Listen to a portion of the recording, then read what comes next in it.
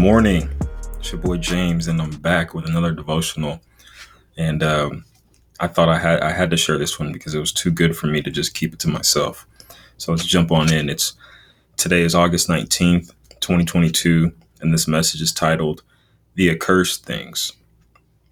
And it reads, "And you, by all means, abstain from the accursed things, lest you become accursed when you take of the accursed things, and make the camp of Israel a curse and trouble it.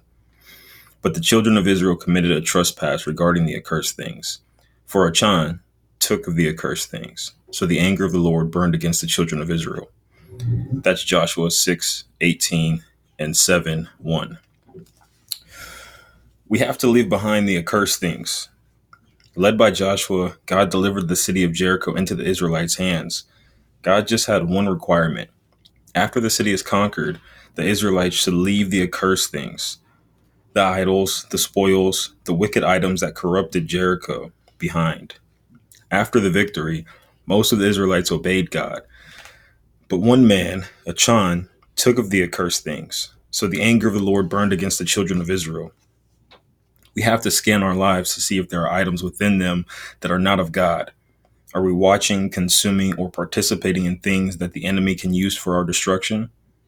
If so, we have to leave them behind, not only for our sake, but for our children and our children's children.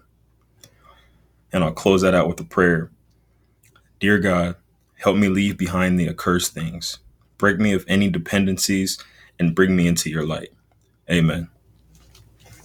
Woo!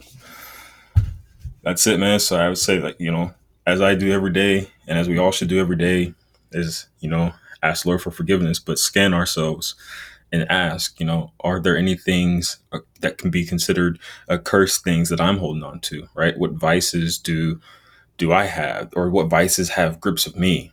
Is it drugs? Is it drinking? Is it gambling? Is it sex addiction? Is it pornography addiction? Just to name a few, like these are all considered accursed things that if you let them, they will destroy you. And not only will they destroy you, but these things become ingrained in our DNA. And when you have children, your children are a part of your DNA.